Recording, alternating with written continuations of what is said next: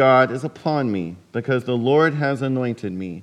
God has sent me to bring good news to the oppressed, to bind up the brokenhearted, to proclaim liberty to the captives, and to release the prisoners, to proclaim the year of the Lord's favor and the day of vengeance of our God, to comfort all who mourn, to provide for those who mourn in Zion, to give them a garland instead of ashes, an oil of gladness instead of mourning, the mantle of praise instead of a faint spirit.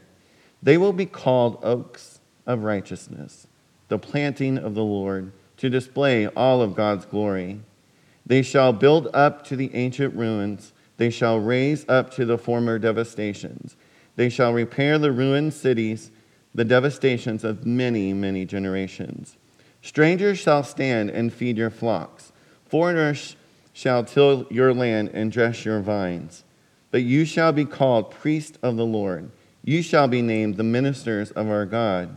You shall enjoy the wealth of the nations, and in their riches you shall glory.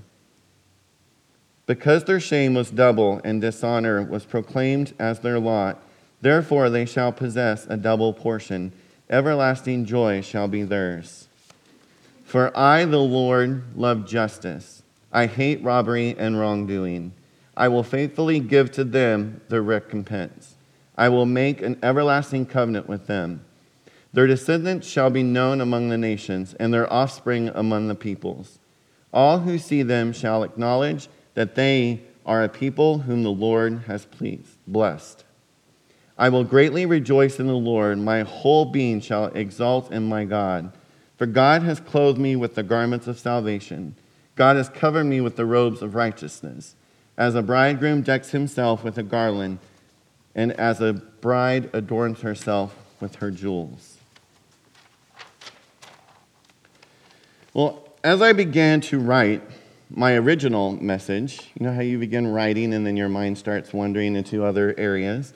And my original message was about what Christmas really means to me, and I was going to share some personal Christmas stories about Christmas past.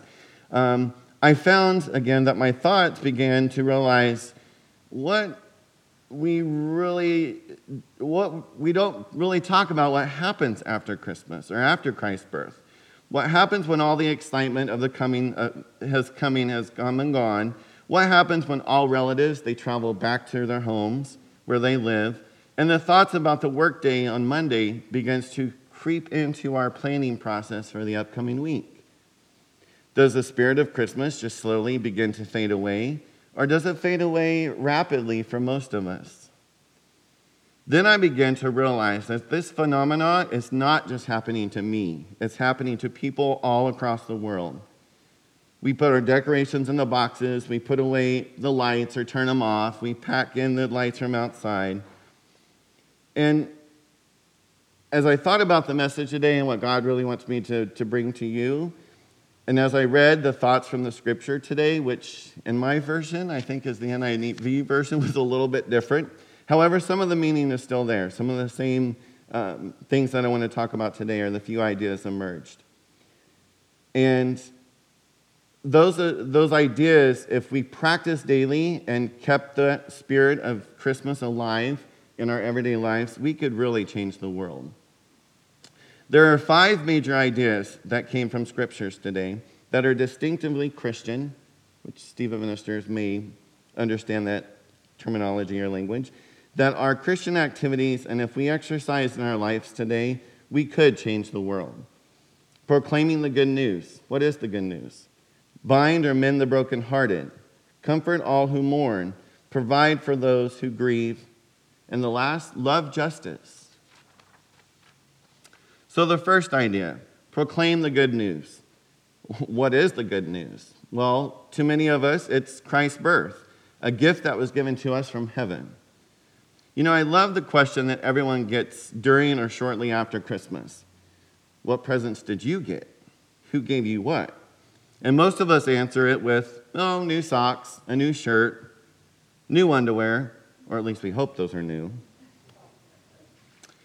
Yet, have you ever answered it, Jesus? What present did you get this Christmas? Jesus.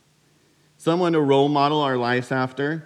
Isn't he really the reason for this season? The second thing that kind of emerged from Scripture for me was bind or mend the brokenhearted. How is this accomplished? God brings people into our lives daily who are either in a crisis currently, about to enter a crisis, or is just coming out of a crisis.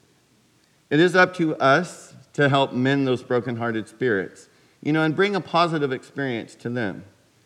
Take a moment and think about your friends and family. Are any of them going through a crisis, coming out of a crisis, about to go into a crisis? Scripture tells us we are there to mend those brokenhearted. The third thing that kind of emerged from the Scripture reading is comfort all that mourn. Sadness is something that everyone will have experienced sometimes. For many of us, it's a lot of times. God's given us this incredible gift of emotions and empathy, which according to dictionary.com means the psychological identification or vicariously experiencing of the feelings, thoughts, and attitudes of another. I love dictionary.com. And you got to love the internet too, immediate access to all the information. Just completed my degree in applied psychology. Trust me, dictionary.com came in handy. The fourth thing that kind of emerged from our scripture today is provide for those that grieve. I believe that in providing for others and allowing them to provide for us only makes us a whole person. Many teachers have used that illustration of the pitcher of water, having the pitcher represent us and the water represent our compassion and our servitude. When you keep pouring and pouring and pouring, and you never allow for others to replenish, you become empty. And what good is that to anyone else? That is why when providing for those that grieve, also to remember to allow them to provide for you. The last and the final idea that gleaned from our scriptures today is that of loving justice, which is found in verse 8. Justice is a gift that each of us possess and can exercise and give daily. God gave us the gift of justice and Jesus. What gifts are we personally prepared to give to the world today? Here's a poem or a prayer by Raymond A. Foss that explains exactly what justice is, or at least to me. It goes like this. We lift up a humble prayer for peace, for wisdom, for justice in our land, for a mother fighting for her son, a son born of the soil of the land, a son with a disability, a handicap, a mother fighting for him, a mother fighting for others too, for herself, for those like her, those like us, a minister, a congregation, a church, a family, fighting for justice. I belong to IUCC, Irvine United Congregational Church, as well as my husband, and we can tell you, we talk about justice all the time, but it's about us taking those steps to move towards that. The poem continues. Knowing the way of Christ, sanctuary and refuge, the calling to the least, to the last, the lost, like them, a country large enough, generous enough to be gentle, to be kind, to be just. May that Spirit of Jesus Christ dwell in our hearts as leaders, as our leaders see through the letter, the language of the flawed law, rise above the law to its spirit, our creed, our belief in justice, and do the right, the unexpected, and the just. Amen.